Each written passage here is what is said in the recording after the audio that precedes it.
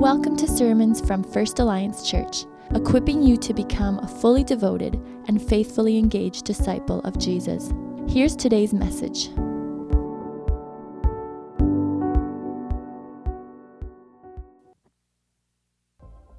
Well, good morning again, everyone. It is so good to be with you.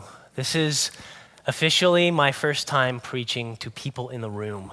And this is really exciting for me. My name is Andrew. I'm one of the interim co-lead pastors here. And welcome to you joining us online. We're so glad you're also tuning in with us. As you just saw, we're in a series considering what justice is. That's a very hot topic right now in our culture. And today we are going to be talking about what justice has to do with reconciliation. That's a big word, isn't it? Reconciliation. I mean, we're seeing nowadays on the global stage how, the US and Canada and even the church are reckoning with a lot of the skeletons in their closet. There's been wrongs done in the past. There's a legacy of slavery and racism. There's been, in our country, the unjust seizure of indigenous lands and attempted elimination of indigenous culture. And the question I think everyone's asking is, how do we move on from here? Like, how do we make this right so that we can have peace? And I just want you to know, it's not lost on me that this is a huge and nuanced subject. I'm not standing here as the person who's going to pave the way for reconciliation in Canada, but what I do want to do is open God's Word. I want to open God's Word because as the conversation rages, it's really important that we know what God thinks about the matter of reconciliation and peace and unity and how we can move on from the wrongs that have been done to people in our society. So please do have a Bible open. You can have a hard copy or a phone open. No one's going to judge you. Think you're texting. All in good faith here. And we're going to get into Ephesians chapter 2, verses 11 to 12. And if you're using a Pew Bible, you can find that on page 893. So let's read that together. Ephesians chapter 2, verses 11 to 22. And let's give ear because this is God's word. It says this, "Therefore, remember that formerly you who are Gentiles by birth and called uncircumcised by those who call themselves the circumcision, which is done in the body by human hands, remember that at that time you were separate from Christ, excluded from the citizenship in Israel, and foreigners to the covenants of the promise, without hope and without God in the world. But now, in Christ Jesus, you who were once far away have been brought near by the blood of Christ. For he himself is our peace, who has made the two groups one and has destroyed the barrier, the dividing wall of hostility, by setting aside in his flesh the law with its commands and regulations. His purpose was to create in himself one new humanity out of the two, thus making peace, and in one body to reconcile both of them to God through the cross, by which he put to death their hostility. He came and preached peace to you who were far away and peace to those who were near. For through him we both have access to the Father by one Spirit. Consequently, you are no longer foreigners and strangers, but fellow citizens with God's people and also members of his household, built on the foundation of the apostles and prophets, with Christ Jesus himself as the chief cornerstone. In him, the whole body is joined together and rises to become a holy temple in the Lord. And in him, you too are being built together to become a dwelling place in which God lives by his Spirit." This is the word of the Lord. Will you pray with me? Lord Jesus, I ask that you would send your Holy Spirit upon us. Come, Holy Spirit, and enable these words which you inspired Paul, the apostle, to write. Now illumine them in our hearts and in our minds for the sake that we would be transformed into your image, that we would be empowered to live for you in this moment. We pray this, Jesus, in your mighty name. Amen. My son Jude is 3 years old, and the jury's still out on whether the terrible twos or the thrashing threes are worse. But Jude is learning to talk, and it's really cute. And one of his favorite phrases these days is to say, that's okay. And imagine a 3-year-old saying that. It's not cute when I say it, it's cute when he says it. He says, that's okay. Now, as is often the case when we're learning to speak, sometimes we say the wrong thing at the wrong moment because we don't really know what we're saying. And so he'll punch his brother in the face, or he'll throw spaghetti on the wall and he'll say, that's okay. And, as parents, we just pause, deep breath, collect ourselves. No, Jude, it is not okay. You may not throw spaghetti on my walls. Now, on a more serious level, have you ever been wronged by someone and their response to you seemed to be to say, that's okay. Come on, just get over it. And it was clear to you that they didn't actually want to make it right. They just kind of wanted you to suck up the wrong that they had done and get on with it. Have you ever felt that? And like every human on the planet knows, it's not just okay, right? Like when someone hurts someone else, what actually happens in the relationship is that a wedge is driven between those two parties. And it's not going to be okay until it's made okay. It's not going to be okay until the wrong is made right. You see, that's what we're talking about with the word reconciliation. Reconciliation isn't just saying, we're sorry, now let's move on. It's saying, we're sorry, how can we make it right?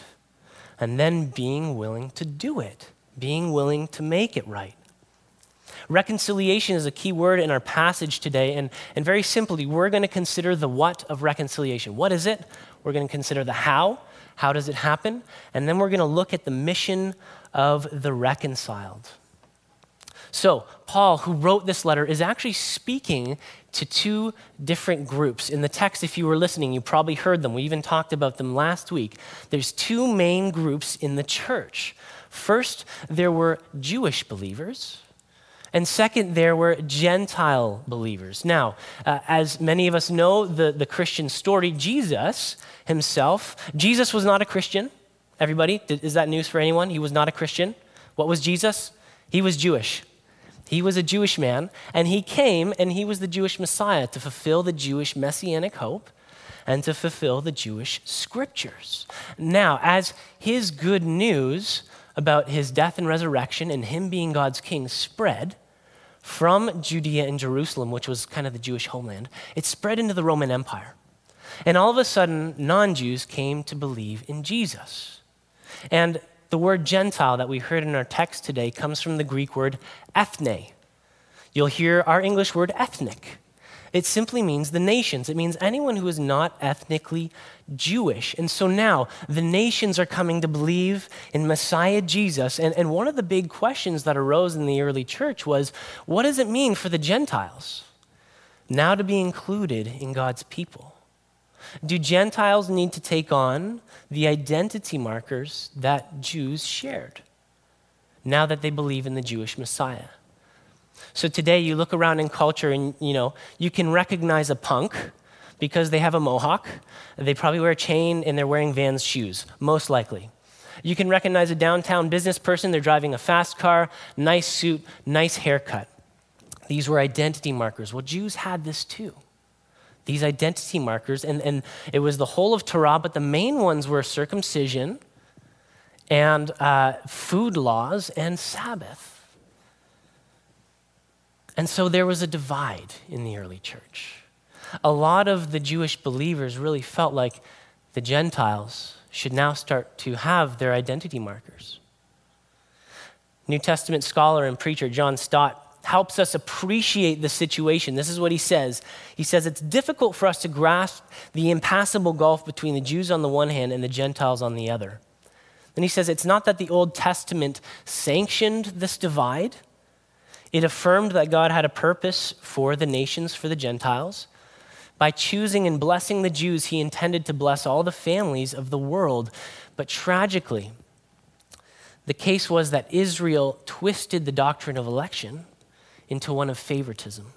You understand? It was a doctrine of election that he chose the Jews, but they twisted it into one of favoritism, and they became filled with racial pride and hatred, even despising Gentiles as dogs. Yikes.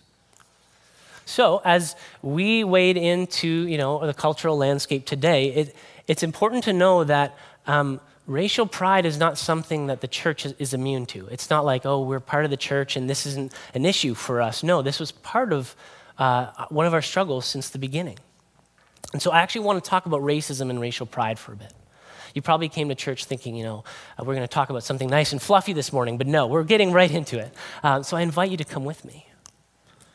If you do a quick search on Google, it'll tell you that racism is discrimination or prejudice against anyone or someone on the basis of their racial or ethnic group, okay? So it's hostility because of a person's ethnic background.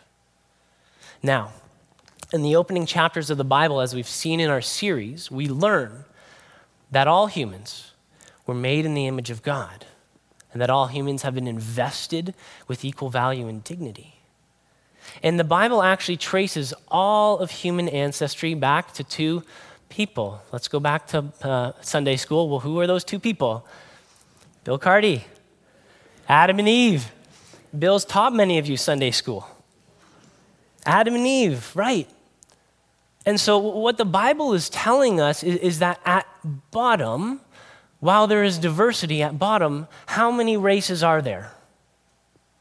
At bottom, there is one human race.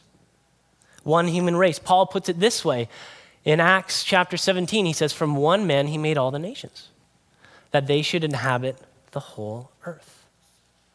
And so what racism, in a sense, does is it adds division where there isn't division, okay? Let me explain that further.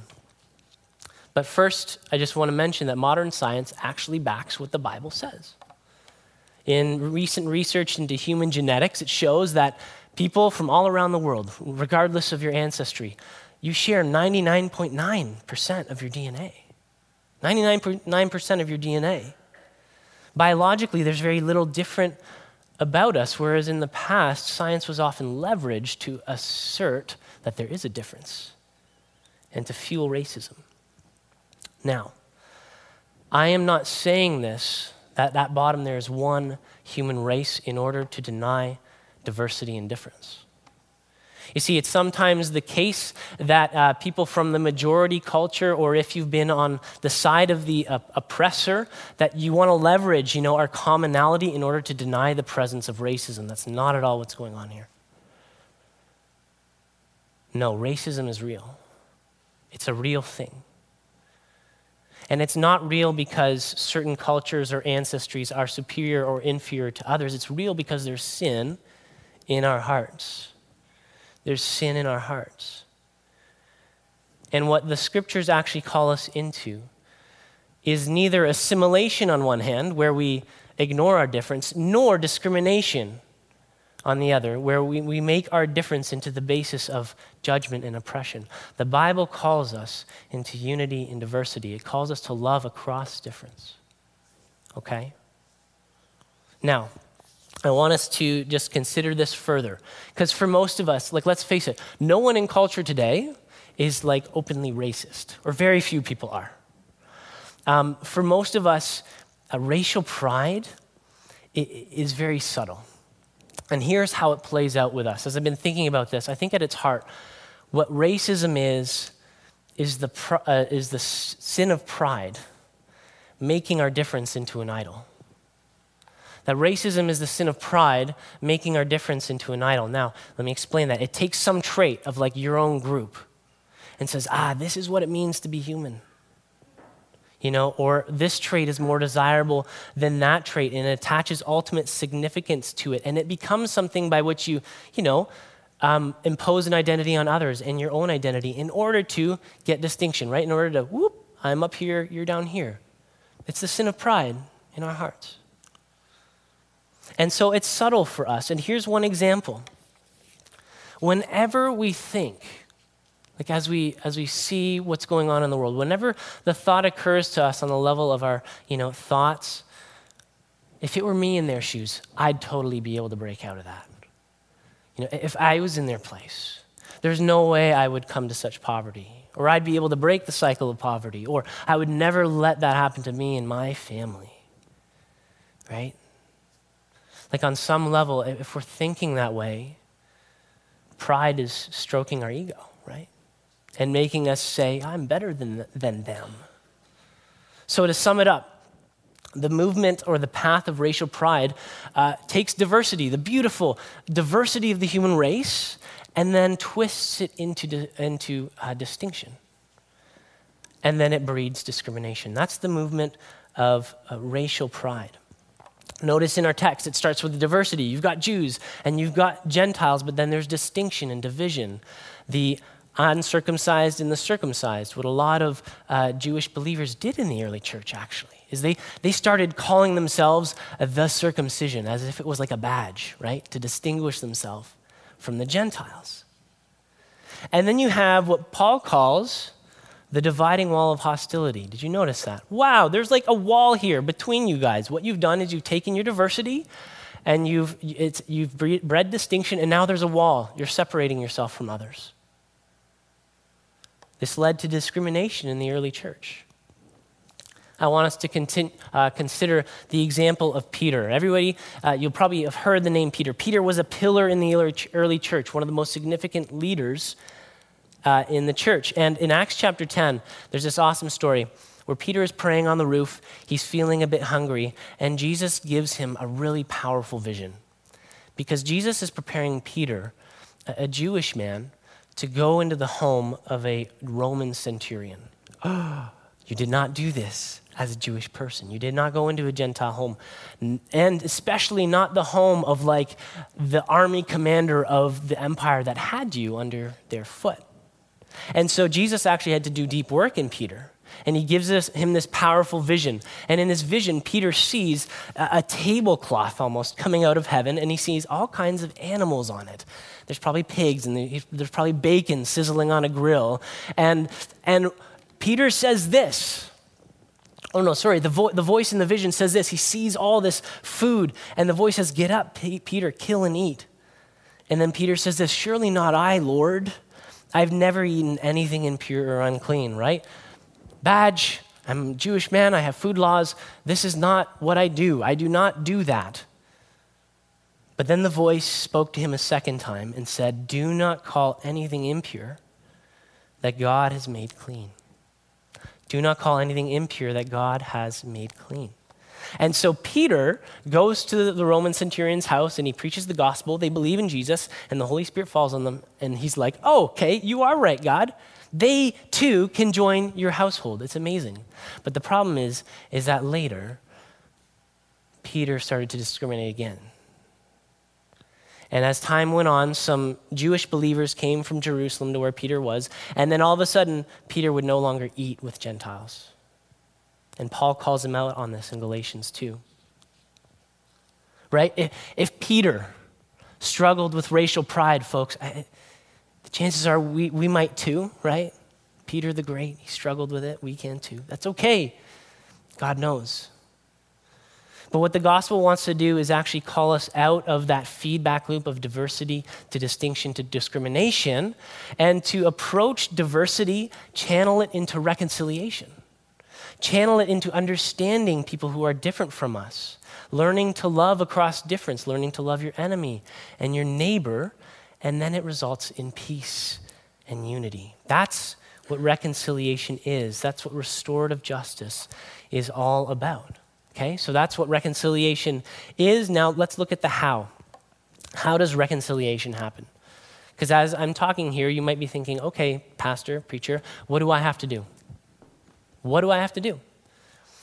And Paul's point is that reconciliation is not first something we do, but something that God has done.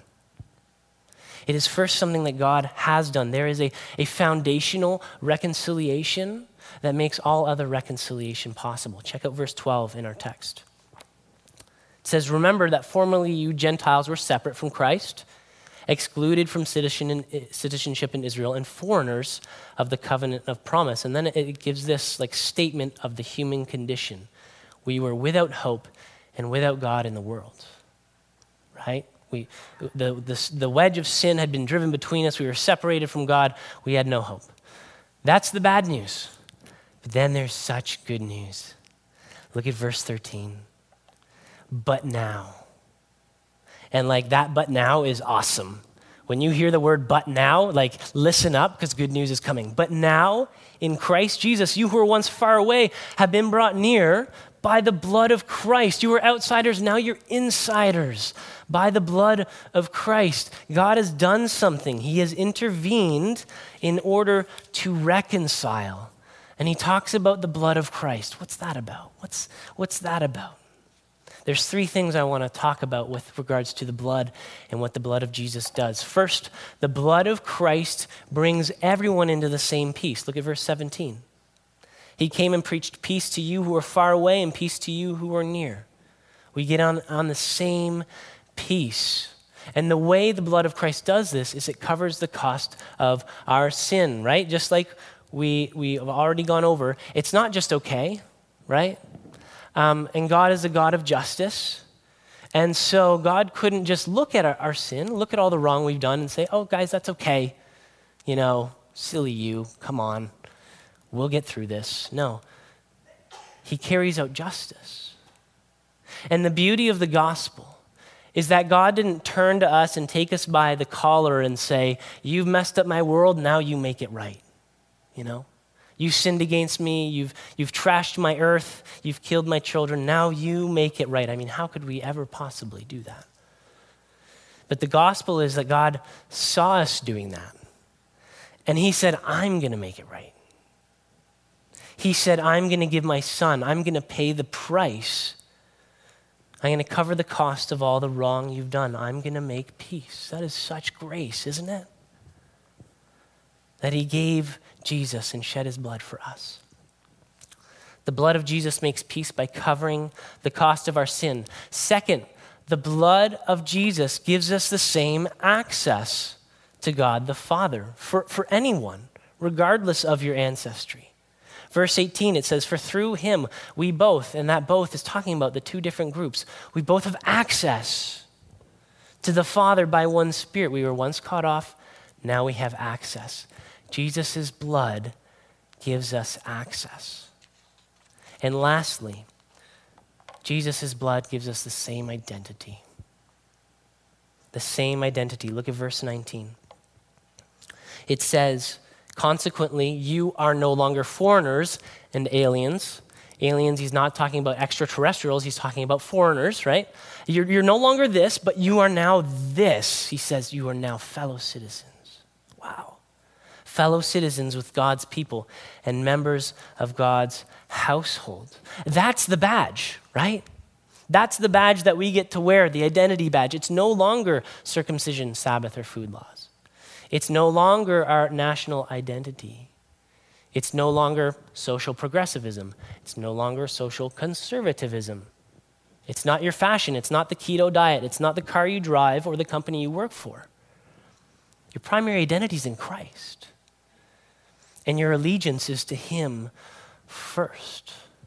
And let me just say, we get into deep trouble whenever we do not allow our identity in Christ to be the first thing.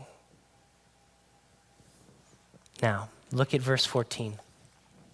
It says, for he himself is our peace. Not just he brought us peace, but he is our peace, talking about Jesus, who has made the two groups one. Isn't that such good news? That as we think about reconciliation today, there is a foundational reconciliation that has happened with our relationship to God. And it's only once we grasp that we can then begin to talk about what real reconciliation could look like in the world. Now, John Perkins, some of you might know the name, some of you might not, is a man who has given his life to reconciliation. He's a follower of Jesus. He's about 91 years old and lives in the South. He's been beaten. He's been arrested for his convictions. And he's observed that one of the reasons that America and Canada still have a problem of racism is this. He says that people apart from God are trying to create unity. So people apart from God are trying to create unity, while people under God who already have unity are not living out the unity we already possess. And what Perkins highlights is so important for us as we think practically about this. So he looks at the world and he says, world, you're trying to have reconciliation without the reconciler.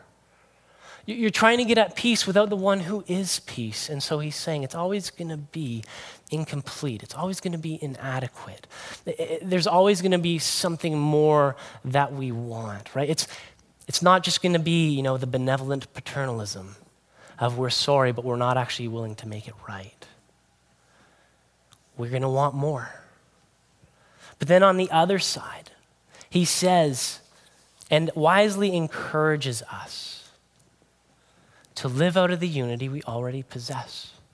Because so many of us come to church and we go, okay, the preacher's going to give me one more thing that I'm going to have to do. But you guys, this is such good news because this is the preacher telling you you've already got it. Have you ever gone looking for your sunglasses only to realize they were on your head? Have you ever gone looking for your wallet and then, it's there in my pocket? Well, let's just do that today. As we go looking for reconciliation, let's recognize the gift that we already have, the reconciler, the one who is peace. Friends, we don't have to go looking for unity. We already have it in Christ. And it's a unity in the midst of diversity that knits us together as the family of God. And guess what? God has a mission for the reconciled. It's not just to say, thank you, God, for reconciling me, and I'm going to just embrace this only spiritual salvation and wait till you return. No. He has a job for us to do, and he articulates this in 2 Corinthians 5 really well, where he says, all of this is from God. In 2 Corinthians verse 5, he says, all of this is from God, and he's talking about the gospel, and he says, who reconciled us to himself through Christ and gave us the ministry of reconciliation. That's amazing. He gave us the ministry of reconciliation.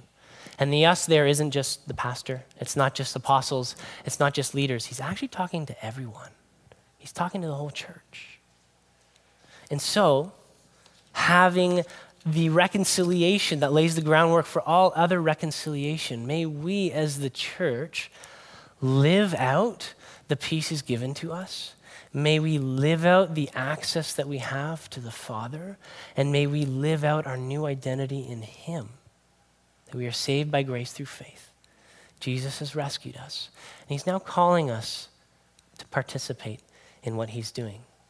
And it's really great that today we have a very practical way of doing this, because one of the ways that we do all of that is actually we gather at the table. And we take the Lord's Supper together. The Lord's Supper is a meal that symbolizes and enacts the unity that we have as the body of Christ. So we'll take a few moments just to transition to the table, and then Pastor Tim will lead us through how we're going to partake this morning. Thanks for listening to today's message. For more on us as a church and ways to connect, please visit us online at firstalliancechurch.org.